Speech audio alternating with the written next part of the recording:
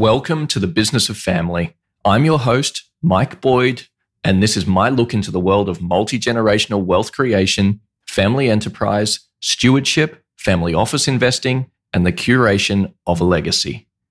On the podcast, I interview members of some of the world's most interesting families to hear how they pass knowledge, resources, values, and wealth to the next generation.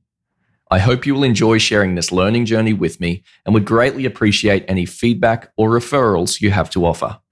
To sign up to my weekly Business of Family newsletter, go to businessoffamily.net/newsletter. Today, we're incredibly blessed to have Jay Hughes Jr. as a guest on the podcast. Jay's work was an early inspiration for me to exploring this area for my own family, and he's continued to write a number of books and release content which is best in the world. I consider Jay's work seminal in the space, and so many others who have come since have built upon his work, particularly around the 5 capitals. If you've heard us talk about human, intellectual, and financial capital before, that's Jay who coined those phrases. And when I wrote a wish list at the very beginning of starting this podcast, Jay's name was on that wish list in terms of, wouldn't it be nice to interview these people one day? So I hope you enjoy this conversation as much as I did. And I hope you also dig deep in trying to hear the message between the message from someone that's worked in this space for over 50 years and has seen countless families of means succeed and fail in trying to implement these principles. There's so much to learn here. I hope you enjoy this conversation. Jay Hughes Jr., it is an absolute pleasure to have you on the podcast. I think when I first started this passion project of mine, your name was on the wish list of people that I would love to interview one day. And here we are. It's quite a treat. So thank you again for joining. It's a pleasure to have you here. Mike, it's my privilege to be with you today and with whoever listens in. And I already know that your gifts to the world have blessed many, including me.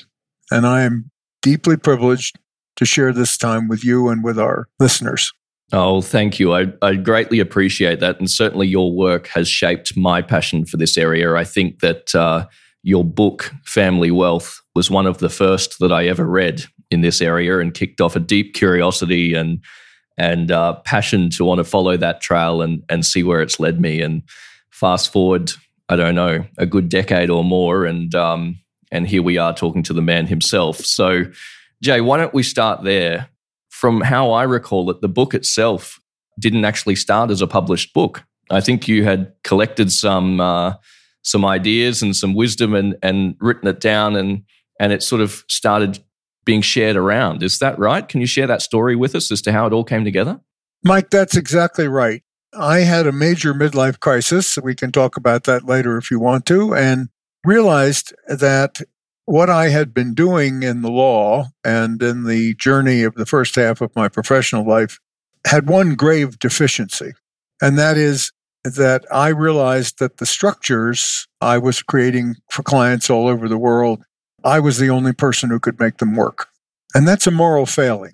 The responsibility of a professional is to liberate clients, make them more capable. And I was making them, without being aware of it, less capable. So I had to think that through and reconsider how I might go forward. And as I began to reconsider that question, I began to think about what a family might want to do so that it would be more and more independent, free and liberated, and be able on its own to not only avoid the shirt sleeve proverb that we'll talk about, I'm sure, later, but more importantly, flourish, which was the great question of all philosophers for families going back as to the beginning of writing, so historically. So as I began that process, I began to realize I had some ideas that had begun to come into my consciousness about what a family might do if it chose to avoid that outcome and flourish. And so I began to write them down. And then I began to talk about them. I must tell you, with a great deal of anxiety. It was not things that I felt I had talked about before. So, of course, like anybody on a stage with a new play, you were very uncomfortable. But I found through the kindness of the audience's receptivity that I felt I was doing something useful. So as I wrote them down, the book began to emerge. So you started sharing it with clients first.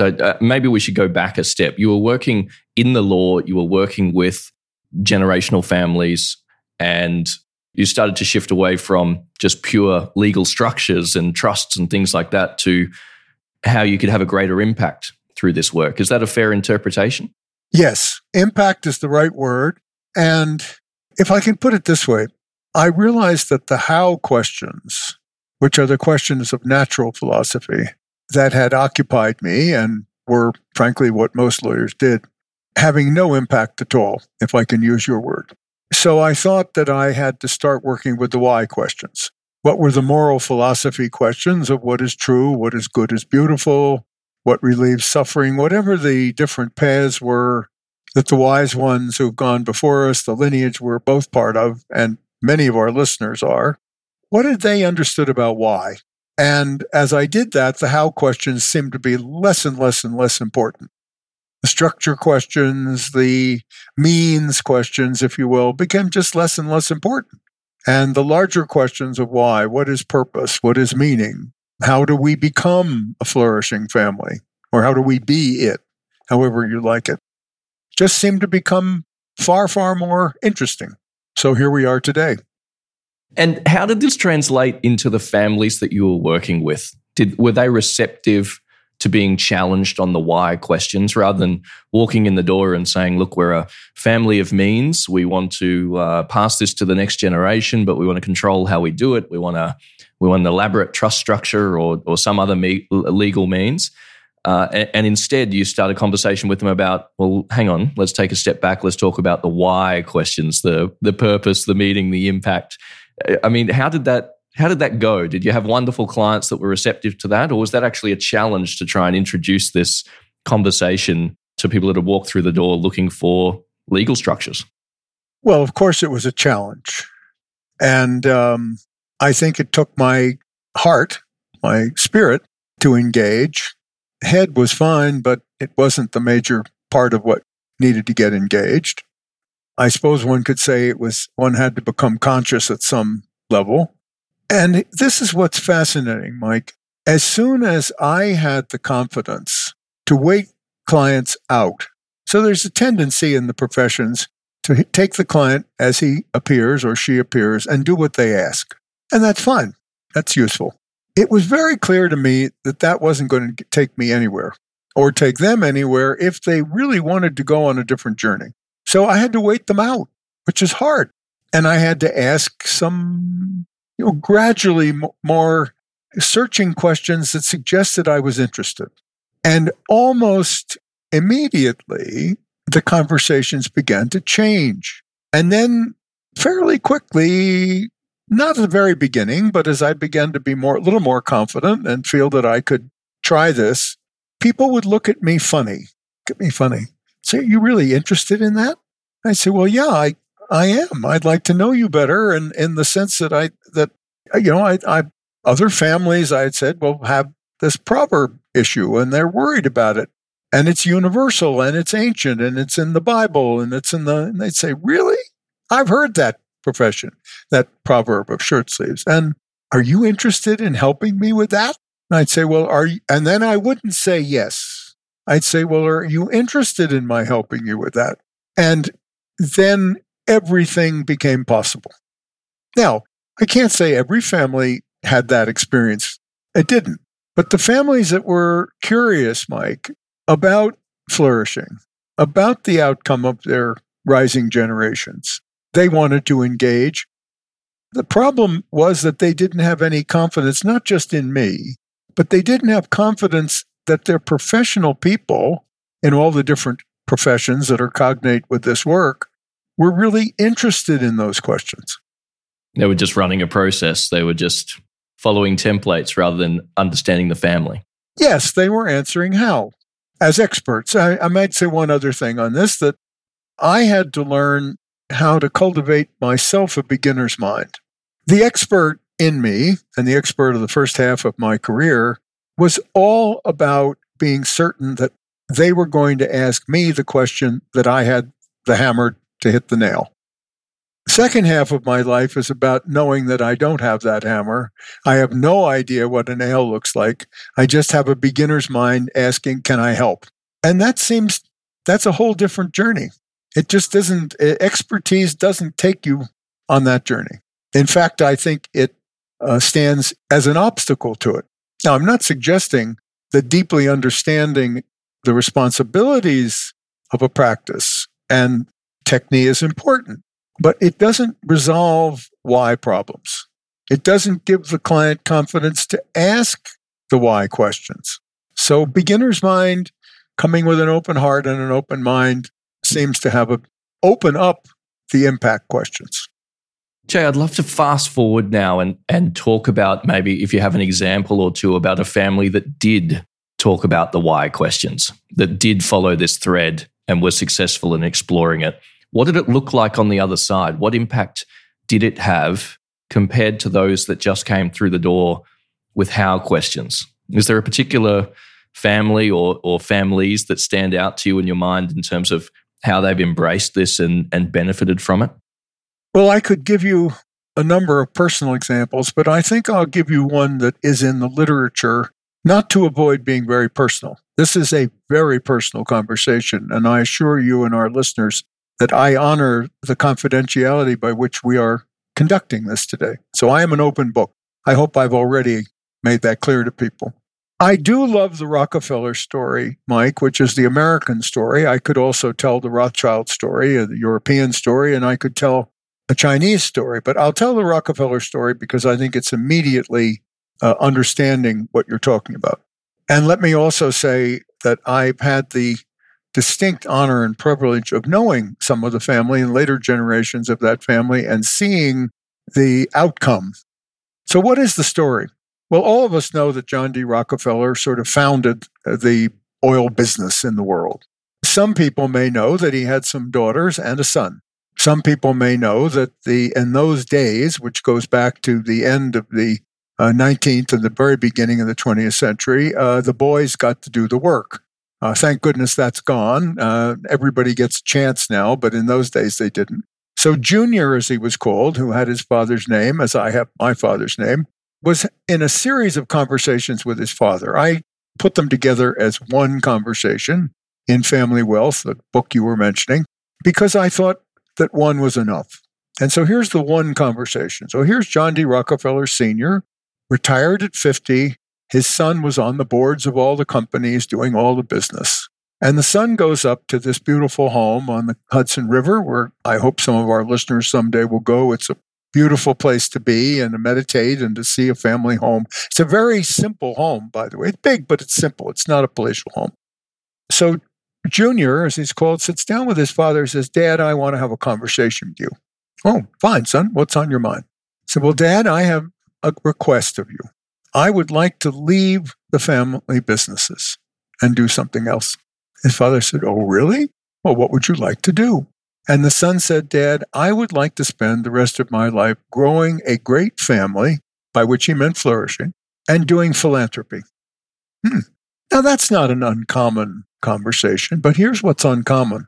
His father said, well, then you must do that. The son said, what? He said, of course you must do that. I did what I loved. You must do what you love. And then comes the second incredibly generative part of the conversation. And the father says, I'm not so good at philanthropy. Would you help me? Whoa! There's the story. And I've been in those conversations. I know what those conversations mean, and they are generative. They take the best energy from this universe and channel it to possibility. And then what did Junior do? Junior did that for the rest of his life. And guess what? He had 6 children, a daughter and 5 sons, and they were all useful people. Now, I'm not suggesting that family, like all families, doesn't have divorce, hasn't had some addictions. Nobody here, please. These are people who put their pants on one leg at a time. But with resources that came from the dream of the first generation, they have done incredible things in the world generation after generation. Is that the kind of story? Isn't that what we want to imagine for our families? It sure is. And I think that you touch on some other areas that are key stones to your work, Jay, in that the different forms of capital, and also I want to get into what you consider wealth to be. I put both of those out there so that you can decide in which order you want to tell us stories. But I think we could probably spend an hour on those two if we wanted to. But the different forms of capital and the meaning of wealth. Where shall we start? Well, let's start, Mike, with the second, because I think it leads naturally to the first. Wealth in the English language derives from an Anglo-Saxon term, weol, W-E-O-L, weol. And when people say weol, that's interesting. What does that mean? I said, well, have you ever heard of the Commonwealth? Oh, or Commonweal? Oh, yes, I've heard of those. So wealth derives from well-being. Commonwealth, common well-being. Commonweal, common well-being. Wealth means well-being. Now, financial capital is a form of wealth.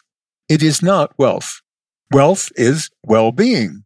Now, if we turn to the capitals, what was I trying to do, Mike, as I thought about this? And I've been writing about it and working with them almost every day for the rest of my life. I was trying to figure out what the assets of a family are. I wasn't trying to be a businessman and assets and liabilities, but I thought that's a useful tool.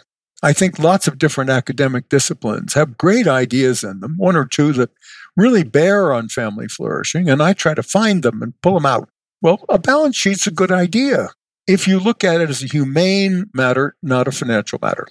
Somebody's listening and saying, oh, that's interesting. Oh, a balance sheet's a humane matter? Yeah, of course it is. So if one then asks oneself, well, what are a family's assets? Well, what I decided was that the first asset a family owns is its spiritual capital. If it doesn't have it, it better develop it. What do I mean by that? I mean, does it have a common purpose? And is that purpose that every single member of that family, and by affinity, by the way, I don't mean blood. I'll talk about that later if you want, but affinity, positive connection between two people, do they seek to enhance each other's journeys of happiness? That's spiritual capital. Would you agree? Then, if you have spiritual capital, so you have a common purpose, you have a long journey to make, enhancing this generation, the rising generation, the next rising generation. Today, you might see 4 generations in your lifetime. Committing, compacting together to grow and enhance each other's journey of happiness, that's spiritual capital. Well, then you really need next social capital. And by the way, I'm not meaning philanthropy, although that's very important. What I'm meaning is something very simple but very hard to do. Can you make really good joint decisions linked together over a very long period of time?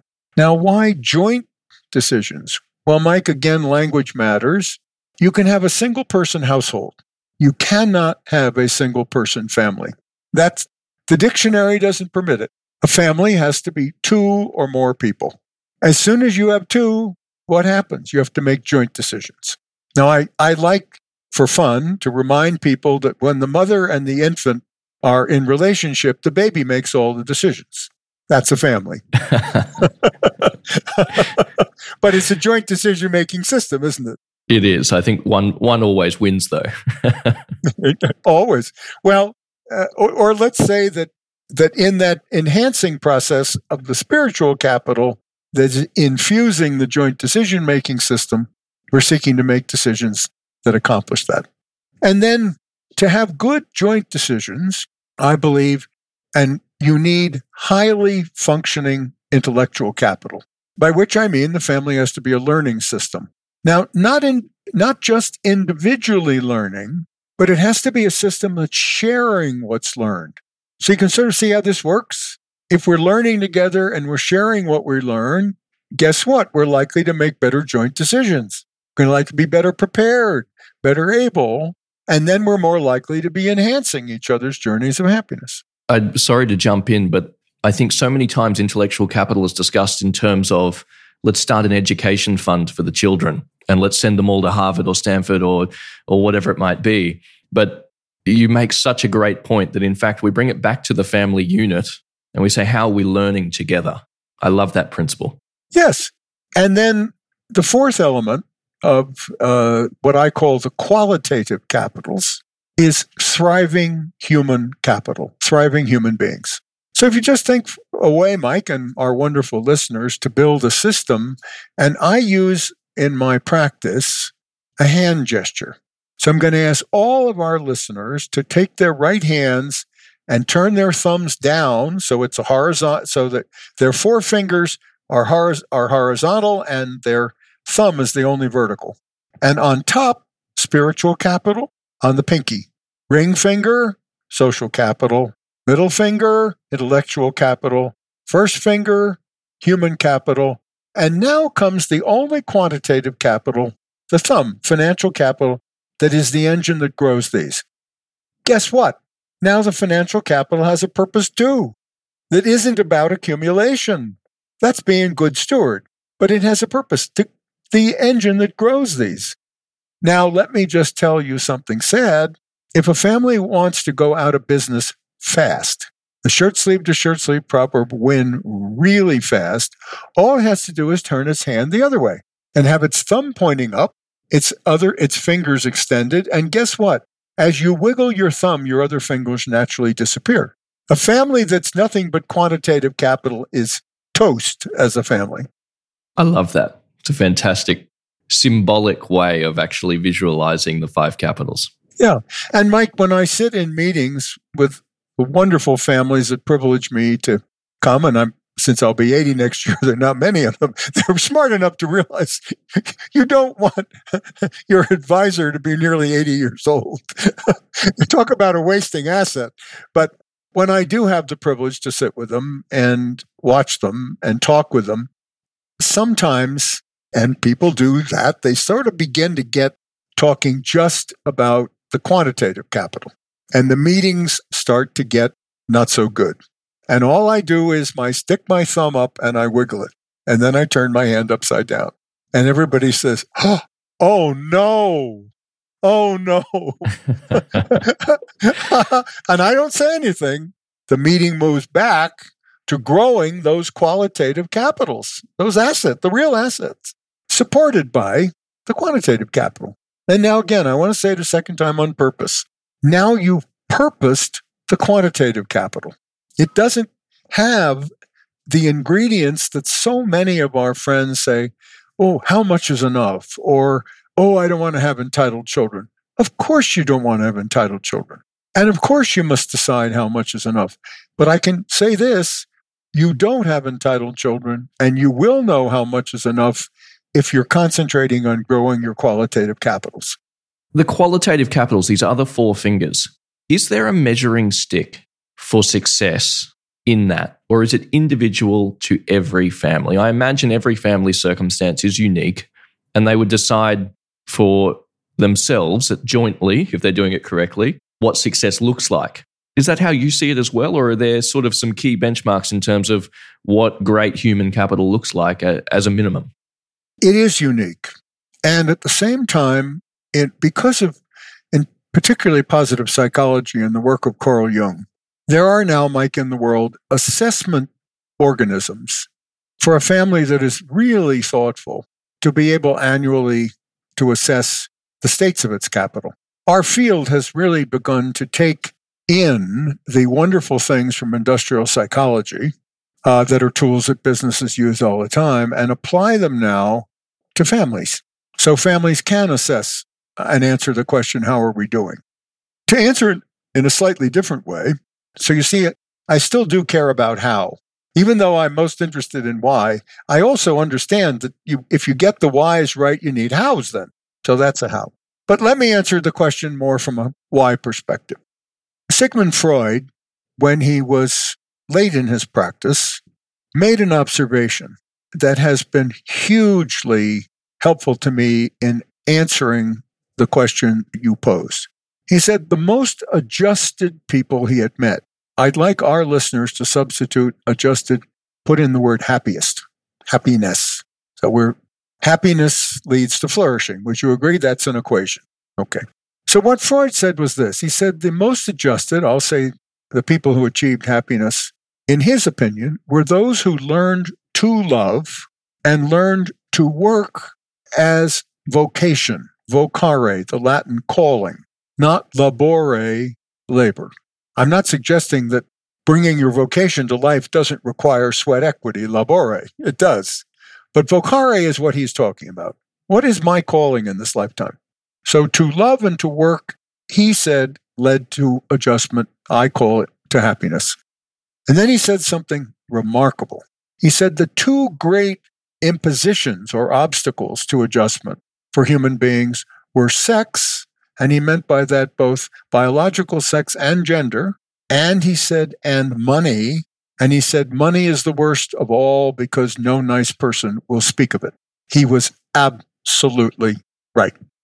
It's so telling. And why I started this podcast, Jay, because as a young person coming into means, I had absolutely no idea what I was doing, and no one who had means would talk to me about it. That's right. Now, what are we doing today? We're fulfilling your dream, Mike, because we are talking about it. We're not tongue-tied. Now, if I'm sitting talking to my children, I'm not tongue-tied either because I heard Freud. When you asked me about those families that I help, and we talk about growing the qualitative capitals and purposing the quantitative capital, I can assure you they are not talking to their children and grandchildren about money well either. But we take Freud as a truth. We don't debate him. We take him as true on this. Freud was a pioneer. Jung had to come along and fix it up. Well, that happens. That's okay. Freud got this one right. Would you agree? I would agree. Absolutely. So when people ask me, as you said, well, what about the qualitative? How do we look at it?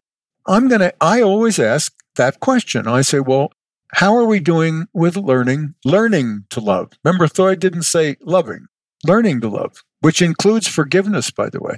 It includes the different forms of love. So this is a serious and complex matter. And then that avocational question. And Mike, you won't be surprised in Australia that I got a lot of grandfathers around the world who said they didn't want one of their children's vocation to be surfing. They were trying to get me. They were trying to catch me, Mike. They said, Mr. Hughes, you can't mean that. And I said, well, now hang on. I said, suppose your granddaughter came to you and said, Grandpa, my vocation is to be a surfer. And you were about to tear her apart and be furious. I said, hang on. Suppose you said to her, really? What would you do about it? And these men get really quiet. And they look at me, or these old women, they look at me, uh-oh, what's Jay about to say? Because they trust me. I think that's fair. I wouldn't have this conversation the first meeting, but they trust me. And I said, and then suppose your granddaughter says, well, Grandpa, I understand. What I mean by being a surfer as my vocation is I want to win the gold medal at Waikiki or on Bondi Beach or wherever those huge waves are. And now Grandpa says, what? Yeah, I want to win the gold medal. Well, what would you do? Well, I have to get up at 5 o'clock in the morning almost every year for the next 2 or 3 years. I have to find a coach and I have to practice. And now those men and women that said they didn't want a surfer say, Mr. Hughes, you're not fair. You're unfair. But I get your point because that vocation means that, doesn't it? It's a dream that has to manifest. And then, Mike, I say one other thing to them and they laugh with me. And often these are people that have had amazing lives and they have been apparently, in the world's terms, quantitatively very successful. And then I ask them a couple of questions, and often we have tears over this, which we enjoy together. And I say, by the way, do you think anybody in the world knows that the result of that quantity is early dream you had? And they look at me, I said, yeah. And I bet it didn't work out so well right away. No, it didn't. I bet you even had mentors. And then they tell me about their mentors. And we reminisce together. And I said, so the dream takes a while to manifest, doesn't it? Because you have to hold on to it. And if it manifests, you have to shepherd it. And all of a sudden, Mike, the most wonderful stories come not of success, but of the actual journey of a life to bring the aspiration of a dream. Feel these words for a moment. A dream's an aspiration, and then be inspired by your own dream, captured by it.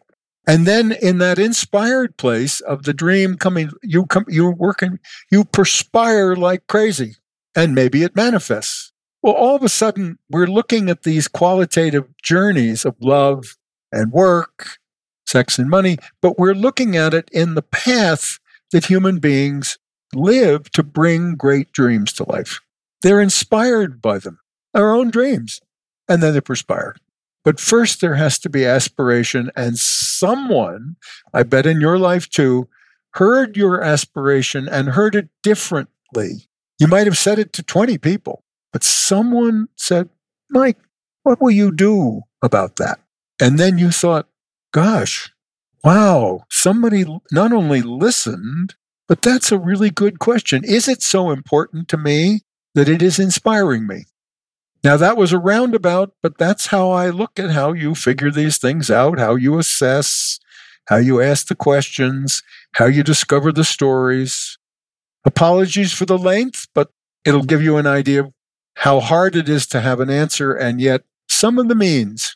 Please don't apologize for the length, Jay. I want to go on all of the tangents and hear all of the stories. I hope you've cleared the day. I love hearing these, and I wish we were doing this in person too, because I'm actually here on summer holidays in Australia with my kids at the moment. I'm at one of the beautiful surf breaks, Noosa, in Queensland. Oh, yes, of course. And I can see some of those grandchildren out the window pursuing their vocation on the waves at the moment. So it would be a beautiful setting for this conversation, I think. That's my loss. I'd love to be there, right there with you too. Go ahead.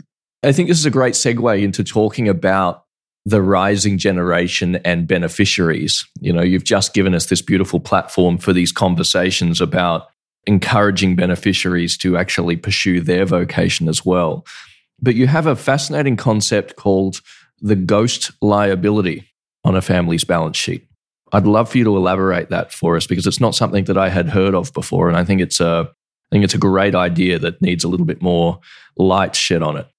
Mike, thank you. Again, using business techniques for why questions, we've explored together, I think, very thoroughly for people the asset side of their family balance sheets.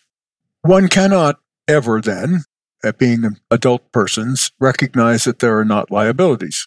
There are obvious liabilities: illness, deficiency, external sequestrations. I'm not making light of these. There are obvious liabilities. It's been my experience, by the way, and just again, the families that are listening can think about this, that if the major obstacle, I don't like liabilities, I like obstacles. If the major obstacles in their current circumstances have to do with lack of that social capital, the ability to make good joint decisions, or lack of one of those major human qualities, then that obstacle is the one they'll work on. While they're working on that, they can't be prioritizing quite the same way what's happening externally. They get that internal right in a generation rising. I can promise you the next rising generation will inherit that, getting that right, and their problem will be external. You're going to have to deal with something that's coming at them from externalities. So one of the liability questions is, well, what's our big obstacle? Is our big obstacle internal? Is our big obstacle external?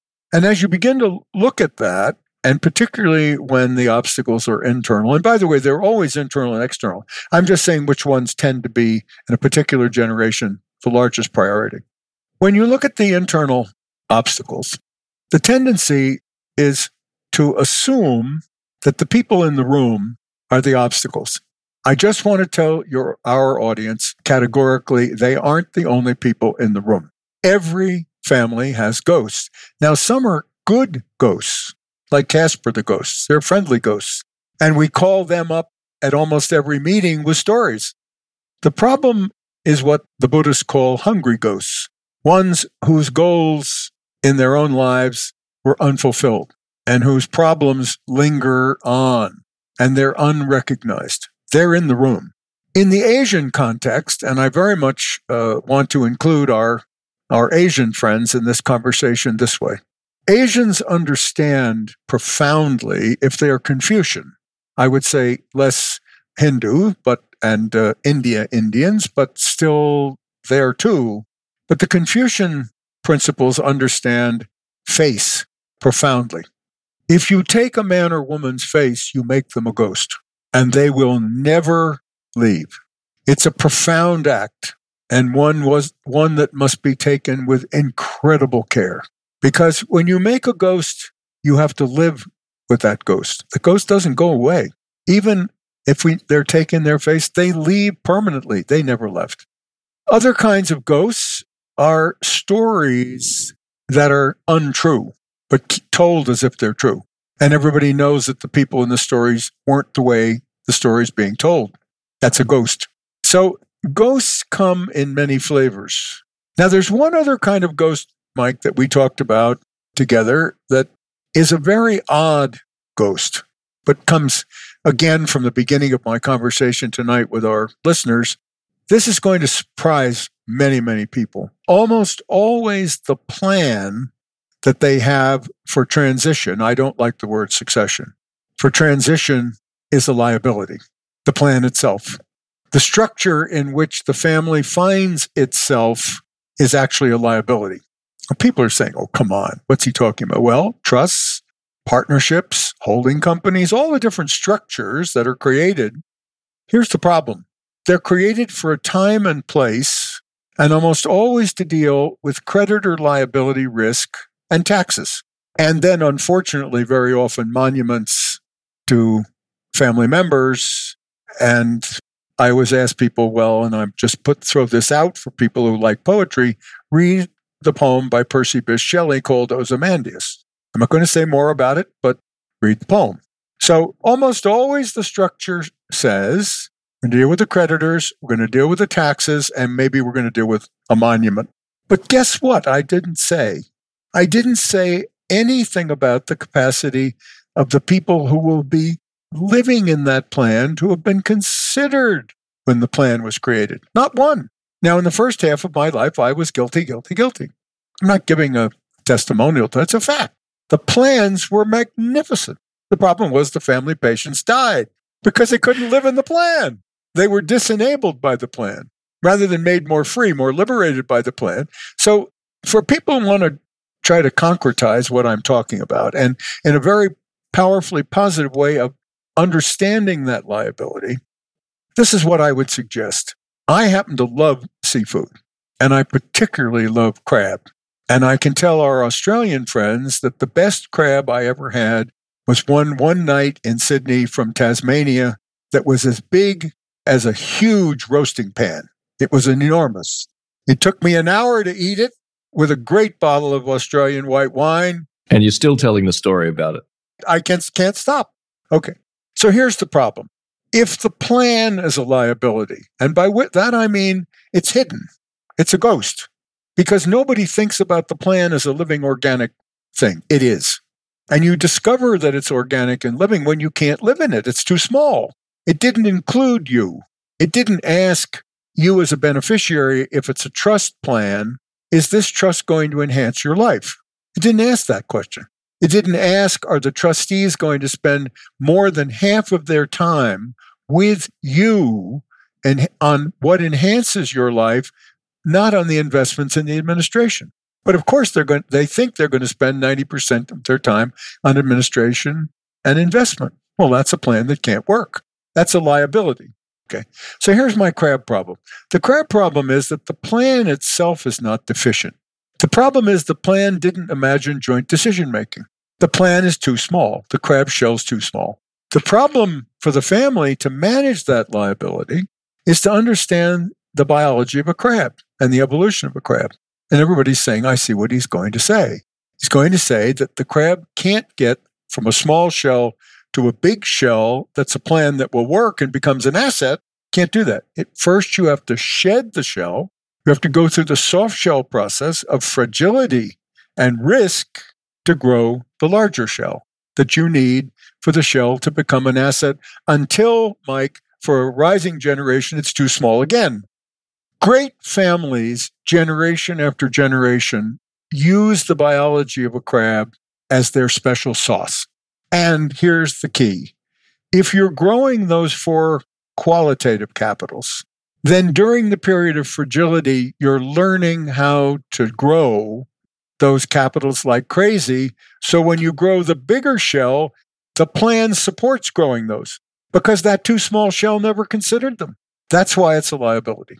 And so many families go through that soft shell period, that period of fragility, as you say, and don't actually make it to the larger shell. That's where it breaks down, that period of risk.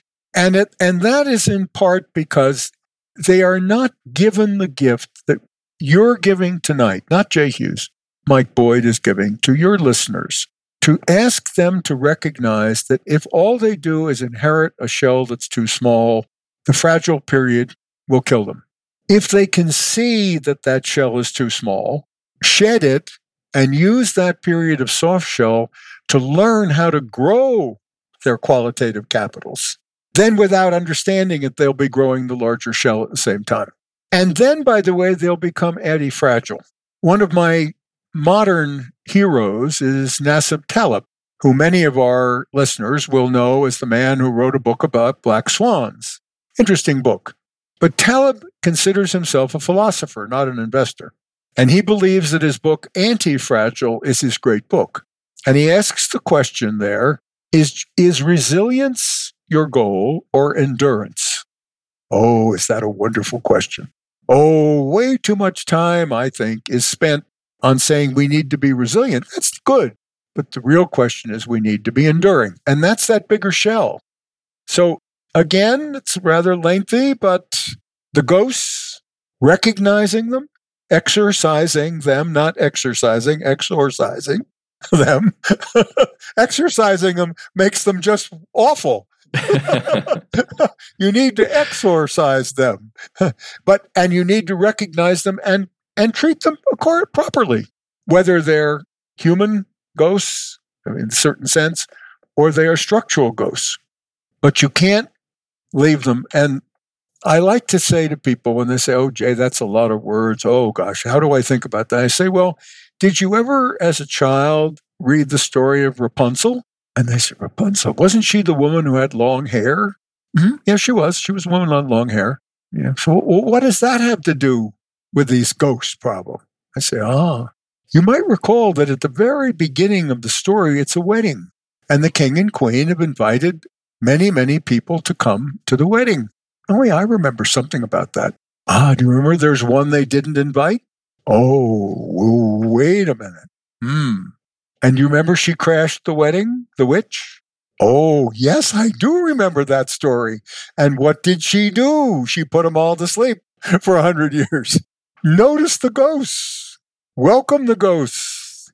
And let them get on with their life. But you leave them alone, they will come to the wedding. They will haunt the wedding. Great storytelling, Jay. Thank you. You've also mentioned something to me along the lines of preparing beneficiaries, preparing the rising generation is something that's often neglected. And that particularly when we're talking about structures and trusts and things like that, that they often get a cursory glance as to who's actually going to live in the plan and see it through. How do you see, is it the most appropriate way to prepare beneficiaries and include them in a plan the right way? Mike, I think the first thing we want our listeners to understand is that at some point, there will be a great reveal. At some point, that beneficiary or limited partner or share, whatever it will be, is going to discover that he or she has had a role in a play that they did not sign up for. That's the first deeply conscious and caring thing we must understand. So there will be a great reveal. And on that day of that great reveal, that person who we love profoundly is going to be shocked.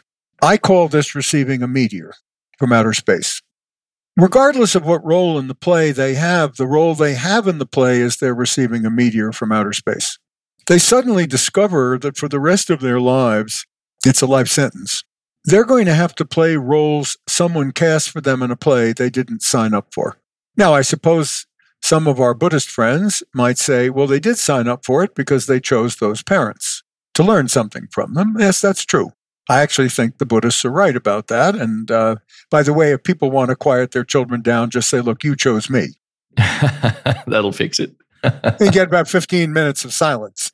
But moving on from that, this person we love and we cherish is, because of us or some earlier generation, going to receive a meteor from outer space. It probably has nothing to do with their dream. It has nothing to do with their learning to love and their learning to work or how they deal with sex and money, but it's certainly going to have to do with money. That no nice person can speak. So the great reveal is almost always a disaster. And it's a disaster because even though the person with the greatest of care in preparing for that great reveal still knows that the person listening will tune out the moment they find out that they have a meteor. They tune out. Of course they tune out, just like anybody else hit with a meteor or the equivalent. So the really rest of sad and all the preparations meaningless. So the first thing we have to do is to be incredibly caring, deeply understanding that this meteor from outer space has something in it. What's in it? Well, one of the books I wrote called The Cycle of the Gift asks the profound why question. Why a meteor? Well, we have these resources. And then comes the question, is it a gift or a transfer? What's in your meteor? Is your meteor got love in it? Lots of love? Is it designed as much as you can to be able to be absorbed and incorporated as a gift of love? Or is it a transfer? Now, by the way, gifts are very hard to make. Transfers are easy. Love is hard. Transfer is easy. That first thinking before the great reveal is critical. What's in the meteor? Now, Mike, just so that nobody thinks we're naive, sometimes what was in that meteor for the person who's now the intermediary generation, who's the parent, who was a grandparent, and now the child beneficiary or partner, whoever has the great reveal, knows that the meteor they received was full of transfer, full of obligation, full of duty. There wasn't any love. It was part of a plan that dealt with creditors. They'd have creditors, and they wouldn't have to pay. They'd have taxes. You don't have to pay. You have a monument to me. Oh, dear. So now the parent has to be alchemist. The parent has to take the lead of the meteor and turn it into gold. The parent has to lie like crazy, white lies. The lawyer who's doing the great reveal, or the psychologist, or the bank has to lie like crazy in the right sense. And even the beneficiary who's receiving the reveal knows it's a lie, but it's okay because it's changing lead into gold. It's changing a pure transfer of obligation into a gift. Now, the second thing I think we need to understand about this is once the meteor has hit, all of a sudden, what to most of the world looks like a blessing has enormous burden associated with it. Part of the love of that gift is the recognition of the burden. Now, not that this money will destroy my child. That's fine. That's a perfectly fine emotion. Maybe true. Well, even if it might be true, then what can we do to make sure it isn't true? And ignoring it or not talking about money is not going to achieve that. Gradually, as that child becomes more and more competent, the work of my friend Jolene Godfrey on raising financially fit kids is a great way to start thinking early about what are the kinds of things that the child needs to know to learn themselves about what financial resources mean to them. By the way, all the way back to where we started, the key is that they understand it's to grow their human self, that they've learned that all along, as they've had investments made in them as gifts of love that are encouraging, or dare I say, enhancing, which is an even higher order of why question, isn't it? Absolutely. Well, if that's been your process, then there's still going to be a great reveal. There's still going to be shock. There's still going to be an awareness that I'm written into a play I didn't sign up for. There's still going to be the responsibility to incorporate that meteor, lifetime responsibility, but you've moved the odds. Then I would say there's one more thing. Preparing is, in my view, preparing first for the great reveal and then being very certain that after the great reveal, there's a period of calm. Let me tell you what no one should ever do again, which used to happen routinely. After the great reveal was made, the stupid person would say, and by the way, you never have to work. This is a disaster in Freudian terms, because work is critical in the vocational context. It's the stupidest and most dangerous thing anybody could say.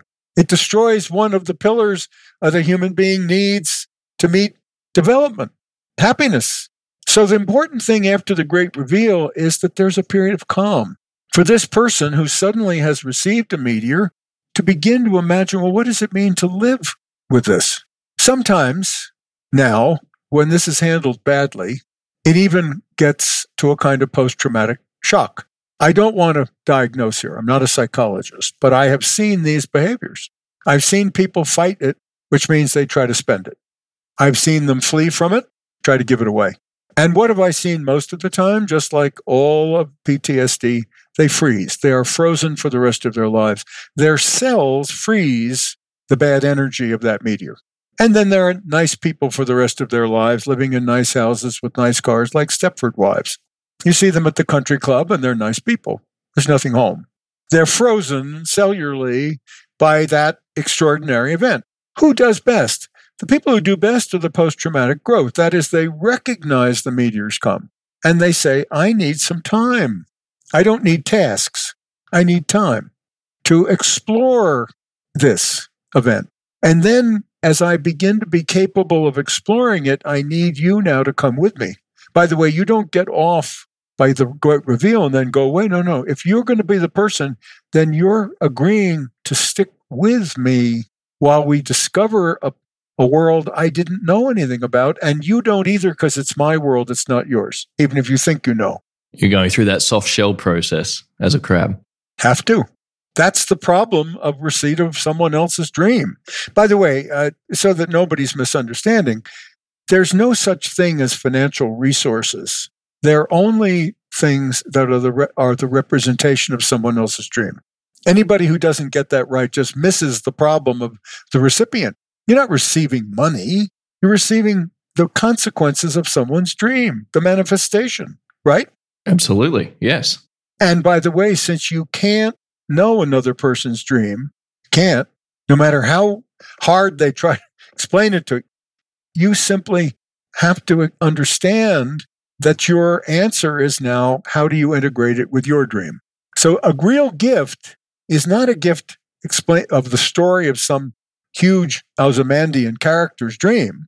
It's how can this dream and the journey of that dream, the manifestation and the creation, bring you, rising generation person, a chance to experience the same process. Dream, aspire, inspire, perspire. You're on your own journey. And Jay, when you refer to this great reveal, are we to interpret that as the actual act of inheritance or receiving a gift or some major event? Or is it also the great reveal of the plan? Could it simply be we're revealing what our intentions are for the rising generation or the beneficiaries, or here's what you'll receive? And it also has this grand impact on influencing the lives of those who are receiving it. Mike, all of those. It is all of those, and in the ordered way that you stated them. The key is one's intention, and that is a consciousness question. It's not I'm going to write a memo and hand you to read. It's, what am I consciously intending? Am I intending to make a gift, or am I intending to make a transfer? And by the way, there are perfectly harmless transfers. Again, what's the intention? What am I seeking to convey? That's the key. And by the way, if my behavior has not been consistent, I'm sorry to say this in a way, if my behavior to you has not been consistent in the past, then I had better really seriously consider my intention now. Because once it's done, it's done. And if I am not absolutely consistent from there, no good will come. That's really important. So what's my intention? Because that intention is what I have to be consistent with ever after, don't I? Jay, when you're referring to a transfer versus a gift, are you implying that they're transferring their dream to the beneficiary, or transferring responsibility for something rather than a gift? Can you elaborate on that for me, please? If I truly love you, then I will deeply consider, will I harm you? So I must know you deeply before I send you a meteor. And I must do all I can to put love in it. That doesn't mean I will succeed, but it means that I have deeply considered the question of harm. And I've deeply considered the question of love. And then I'm acting to free you, to liberate you. That's all I want from you. And I don't know how you're going to do it. I can't know that. It's not given to me to know that. I simply act to you with that intention. The moment I start putting strings on, it's a transfer. Aristotle said something that I would love our listeners to hear. He said that he was the first person in literature I know who said it's reasonably easy to make a fortune, impossible to give one away well. He then went on to say that one of the virtues, not values, one of the virtues like courage and justice and empathy and interconnectedness of whether Eastern or Western virtues, he said one of the virtues is magnificence, which is what a gift has to be. To be a gift, it has to be magnificent. What did he mean by this? He meant it had to be a consequence of magnanimity. I'm going to say it again. A consequence of magnanimity, big-heartedness. That's a gift. Anything else is a transfer. Again, I'm not saying all transfers are harmful, but I'm saying you grade down.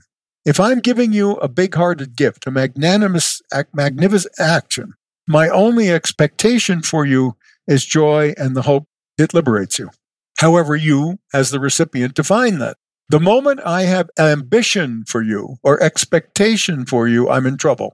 That's those strings attached.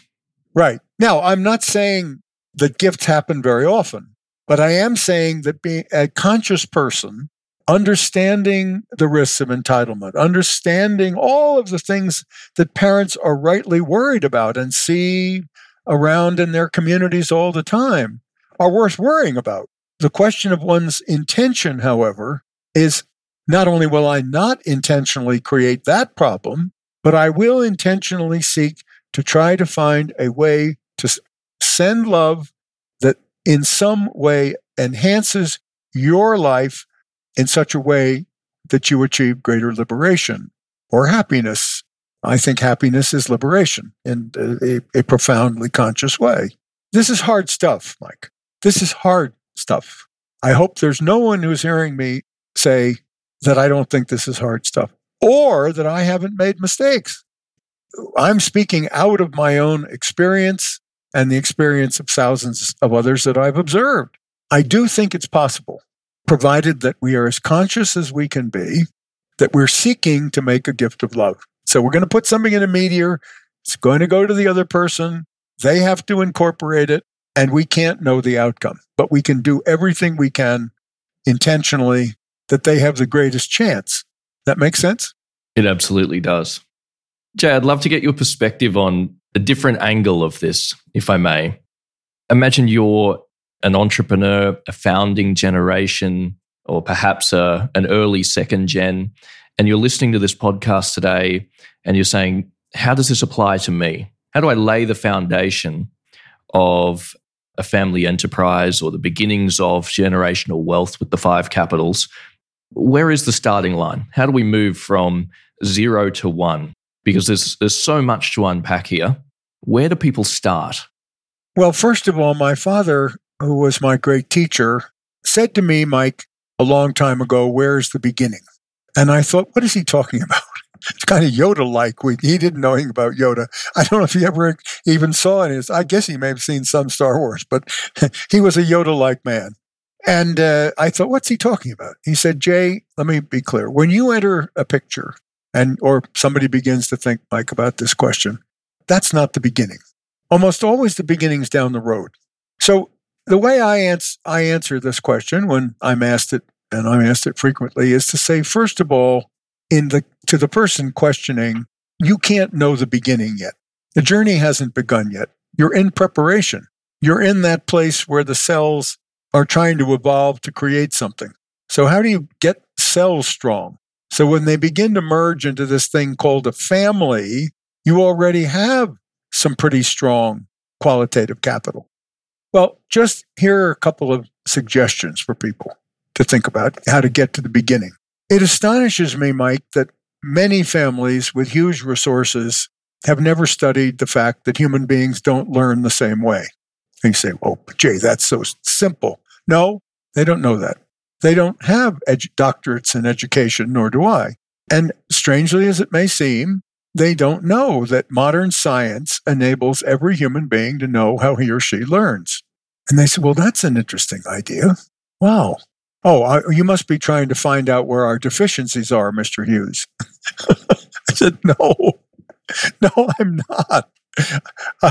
I'm sure those will show up, but that's not. But what I'm interested in is this: if we're going to be thriving human capital, and we don't know how we learn, we've just set up and we can find out, then we just failed the intellectual capital exercise. We just failed. If, on the other hand, we can in 4 hours with an expert from 6 years old up find out how we learn, well, why wouldn't we want to know that? Not only for our family well-being and journey when we start out on the road, but for every day that the child's in school or adult courses. That's an interesting idea. And I said, oh, by the way, the trustees have to do it too. What? Yeah, they're family members. What? Well, I said, if they're not family members, fire them. What? I like that. I said, well, you're about to create, you have all these trusts and these kids are eventually going to be beneficiaries. You don't think the trustees should know how they learn so that they can enhance their lives? Oh, I don't think I have the right trustees. That's a different question. But you can't have a family system that includes that plan we were talking about before, the bigger shell, if all the people in the system aren't in the room. And you got ghost trustees, coming back to something we talked about. You don't have trustees, you got ghosts. So you get everybody in the room. So everybody learns how they learn. Oh, this is interesting. Now, when we actually start the journey to become a flourishing family, haven't started yet, we're getting ready. When we get out on the road, we know whose skill we need. And we also know that if we ask something, we need to ask different ways. We need to ask this one, what do you see? And this one, what do you feel? Oh, now we have a really powerful tool, don't we? And by the way, when we get to social capital and we're making joint decisions together, don't you think we'd like to know that each of the person in that joint got the material, same one we did, but the way he or she best absorbs it? If this one likes words and this likes numbers and this likes pictures, wouldn't the humane thing for our joint decision-making and our well-being, our social spiritual capital to get to a good purpose, wouldn't it make a difference if everybody got the material the way he or she best absorbed it? Oh, we could do that? I said, well, why not? What are your resources for? Oh, that's really interesting. And then let's just take another example. There are numbers of these. We'll take one more. I love the Enneagram. What's Enneagram? Okay, Enneagram is a tool, probably 2,000, maybe years or more old. Every couples therapist in the world is any good studies Enneagram. Enneagram is 9-pointed star, flat horizontal star. Each of the points is one of 9 personality types. Oh, come on, that's just sophistry. That's stupid. No. If something's a couple thousand years old and millions of people have used it to their benefit, you're just going to throw it out? Oh, okay, keep talking. I'm sure, I think it sounds woolly to me. I said, well, you can. But I said, suppose for a moment that there are, let's say, 10 of you in the system, parents, children, grandchildren, and some trustees, maybe some key executives in the business. I don't know. And I said, suppose that you're in the process of communication. We're back to that joint decision-making, aren't we? Yeah, We're preparing for the journey. Okay, I remember that. Okay. So here's the problem. This person over here, you told me before the meeting, is really a jerk, and you just don't understand them. I said, yeah, okay. I said, but let me just tell you right now, I've talked to that person, and guess what? Oh, really? Yep. Oh, dear. You think both of you are right? Oh, dear. Well, wait a minute. Wait a minute. What are you talking about? I said, well, suppose you could answer 120 questions with a really good Enneagram facilitator. They're all over the world, by the way. It's not hard to find. And he or she could point out that you, sir, are an 8. That means you're a boss type. That's not bad. You're a boss type. And this person is a 9 who's interested in harmony. How do you think you communicate? We don't. What do you mean? It's a jerk. I said, yeah, no, hang on. Let's start over again. You see Mr. 8 black and white. Mr. 9 sees gray. Really? Yeah. You just took the test together, remember? You did the Enneagram test, and he's a 9 and you're an 8. Oh, he only sees gray? Yeah. Various shades of gray. Well, that's crazy. It's only black and white. And the 9 says, no, it's not. My point, Mike, so when I've finished the storytelling, is the Enneagram works. And if all the people who are going on that journey know the personality type of each other, then they will know where the skills are in each of those types, where they're at their best. They'll also know when that person is at his or her worst because the journey's hard. And they won't condemn them because that's the normal material behavior of somebody who's distressed. Not with them, but distressed because it's scary. Well, I could go on, and I'm not going to. My point is that the whole field of assessment tools is so rich for families. They just don't use them. I tell you what drives me crazy is they use them in their businesses and they don't use them at home. And then when you suggest them using them at home, they say, well, that's just woolly. You're just being woolly. You're being fuzzy. I said, but you're using that in your business. Well, that's business. You see it all too often, don't you? What works in the corporate enterprise doesn't translate, or should translate, but does not get translated into the family enterprise. Yeah. So what I'm really saying, and to answer your question, is my father's wisdom about where's the beginning is you don't just start. You start by building up those cells that are going to make up the team on the journey. You learn about each other. 4 guys that are going to climb Everest don't arrive at the base camp never having climbed a mountain, do they? No. And the 4 that get there didn't meet for the first time at base camp. No. They prepared. And the preparation is learning about each other in true depth with really useful things that other people have done. And then, and this is very, very important, in my father's wisdom about where the beginning is, you then get to the great, great statement of the Chinese philosopher Lao Tzu, who's my great hero. And he was asked, how do you make a long, long journey? And he said, it is the first step. Well, I'm simply saying to people, don't take that first step until you've done all that preparation. Then that first step is really conscious, isn't it? It is, Jay. Everyone's making that first step together. That isn't subtle. It's profound. It absolutely is. And of course, it's also very obvious what you didn't talk about in laying the foundation for a generational family enterprise. You didn't talk about financial capital. You didn't talk about trust structures. You didn't talk about wills and inheritance and any of that. You talked about the other forms of capital, which I think is very telling after how many years in this profession. So we can learn a lot from that. Jay, on that note of taking a very long journey, I'm curious to hear about your perspective of generational storytelling. Something I'm particularly passionate about. I love talking to people about it on the podcast. I think that it's a powerful tool, but I'm curious whether or not you've used it or encourage families to document their history, tell their stories, trials, tribulations, so that the next generation, the rising generation, not only know about their family's history, but can hopefully benefit from some of that storytelling. Mike, there's a technique that I use, and technique is a big word for something much simpler. Many, many years ago, I was in a conversation with my father, another with him, when my first granddaughter was born. Her name is Margaret. And Margaret was born 25 years ago. So I called my dad, and this was I'm the eldest in my family in a generation. She's the eldest of her generation. Her mother is the eldest of her generation. So I called my father and I said, Dad, you have your first great-grandchild. Oh, he said, that's wonderful. Her name is Margaret, and she's fine, and her mother Ellen is fine. I said, Dad, I had a very strange thought this morning. He said, well, what's that?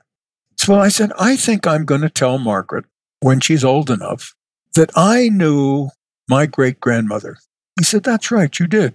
And I said, I'm going to tell her that I knew a woman Well, my great-grandmother, who was born before the American Civil War. He said, that's right, she was. She was born in 1857, and the Civil War began in 1861. I said, yeah. I sat next to her on Sunday mornings in New York City. She was 90 years old, cooking the Sunday supper. And she told me what it was like to be a girl in Missouri before the Civil War, what happened when the armies went through their farm, why her father was almost shot, but then wasn't, and why, and all these stories. So I said, I'm going to tell her that story. And then my father, who was almost always topped me if he could, that was part of our competition. He said, Jay, I was thinking the same thing. And I'm going to tell her, which he did, that I knew my great-grandmother who was born before Napoleon died. Now, on that conversation, Mike, we went back to 1820 when his great-grandmother was born and Napoleon was alive. And we carried the stream of our simple family all the way to Margaret, who was born in 1995 and who will live almost certainly into the 22nd century. So storytelling for families isn't only the joy of the story. It helps understand time. There's a wonderful principle for families. Hasten slowly. This is wisdom of the Greeks, of the Romans, and of our time. Hasten slowly. Only families, Mike, can run through that time if they give themselves the storytelling to remember. And that process of hastening our whole story slows down the realization that we have, if we've got 150 years that we can recover in 10 minutes or 20 minutes, then the next 100 years becomes easy. We're not starting at 1 or 0. No, we're starting in a lineage, not a legacy, a lineage, a long line of that story. So storytelling is incredibly important to discover our history. The technique I would suggest to people, and it's very simple and very powerful, is when they're having their reunions, or I encourage them to have a reunion, it's good to find a round table if you can. It's much better than a square one or a rectangle one. Everybody around that round table. And start with the youngest, and I think 6 years old is fine. And you ask the youngest this question: who was the oldest person you knew, and what did they tell you about somebody older? And that's the only question. And you move around that table all the way to the eldest. And that's the one question. And that family will discover in that process its lineage. It will have its history. It will know. And then there's a piece to this that's very subtle, and I don't usually tell this purposefully, but I'm going to tell our audience a secret. If you want the be to weave into your tapestry, to be positively attracted, you have to give them a chance to tell their story. And their story will be about people that nobody in the room knows. But now think about how much richer the tapestry becomes, because they tell about their story. And now you can feel the positive connections, positive energy. Now we're weaving. Now the mosaic is getting much more interesting. And all of a sudden, the married-ins, quote unquote, become a part of that tapestry because their story is now present. We know their story. And also, what's fascinating about this is that if you do it every couple of years, not necessarily every year, although people may want it every year, then do it every year, but you do it every couple of years, the amazing thing is that very often you hear the same story, and equally often you hear a new story. Somebody thinks of something they didn't think of the last time. Storytelling is absolutely critical. And I want to just finish this answer with a slightly different but part of this storytelling. Many years ago, I was studying the anthropology of an American Indian tribe called the Iroquois. I would guess that in each of the countries that our listeners are, there would be a similar story. The Iroquois are a tribe of American Indians that are about 600 years old. They have a genesis story, like all tribes do. They have a evolutionary story, like all tribes do. They are the amalgamation of 5 tribes, and then a 6th joined about 300 years ago. So they are a series of tribes that created a federal system, confederal, that they make their own decisions on many things, federal when they need to. When they have a federal meeting, all the tribes, to consider important issues, The elder of the tribe, male or female, whatever the elder is, gets up, Mike, and says the following before anything is done, as the invocation: let us hope that the care, diligence, and wisdom we will bring to the decisions we will make today honors those 7 generations ago who made it possible for us to be here today, so that we can hope that 7 generations from today will honor our decisions. That's a timeless story. Doesn't sound like a story. It is the story. And then they do a second thing that I love. They name the names. So now let's come back to the ghosts that we talked about a while ago, but now the good ghosts. And they bring in those ghosts by naming the names. And they're not ghosts. Now they join the meeting. They name the names. And there's a great belief in human beings that you are not gone as long as your name is present. So these are timeless ways, in my view. All tribes around the world do the same thing. Timeless ways to hasten slowly. Timeless ways to say we have to make decisions, but let's look at the sweep of the consequences of those decisions. Let's bring in, by naming the names, those whose consciousness we want present here. We want their wisdom here. So story comes in many different ways, doesn't it? But the family story is unique to itself, different, and now unique to itself, and it's also simply different than all other families. It's not hubris, it's not better, it's different story. How's that? I'm glad I asked, Jay. It's a wonderful perspective. Thank you for sharing that with us. And of course, we have overindulged in the amount of time that I've taken with you, but I've enjoyed this greatly. So we're up to our final question, and it's a question that I ask everybody who comes on the podcast, Jay. Imagine you're writing a letter to your children. What is one lesson or idea that you don't think many parents would mention, but you consider important to understand? Mike, I would say to them, above all, that they are loved. And with that, I would say I would ask their forgiveness. And that's about all I would say. And I can pretty much tell you that they wouldn't be surprised by those 2 reflections. Beautiful. I like that very much. Jay Hughes, this has been an incredible honor and a privilege for me today to get to have another conversation with you, and this time record it. Your work has greatly inspired my journey and countless others, and I thank you for your generosity in sharing all that you've learned and continuing your good work. At almost 80 years old, as you said, you've been in this line, I think, for 55 years, and you're still contributing great new value every year. So thank you for all that you do, and thank you again for sharing with us today. Well, Michael, thank you, and thank all of the people who have taken their time, which is their treasure, to be wise enough to have found their way to you, and to be wise enough to understand that you bring to them gifts that are true gifts. My humble offerings today are small compared to the gifts that you're giving. And your listeners are blessed.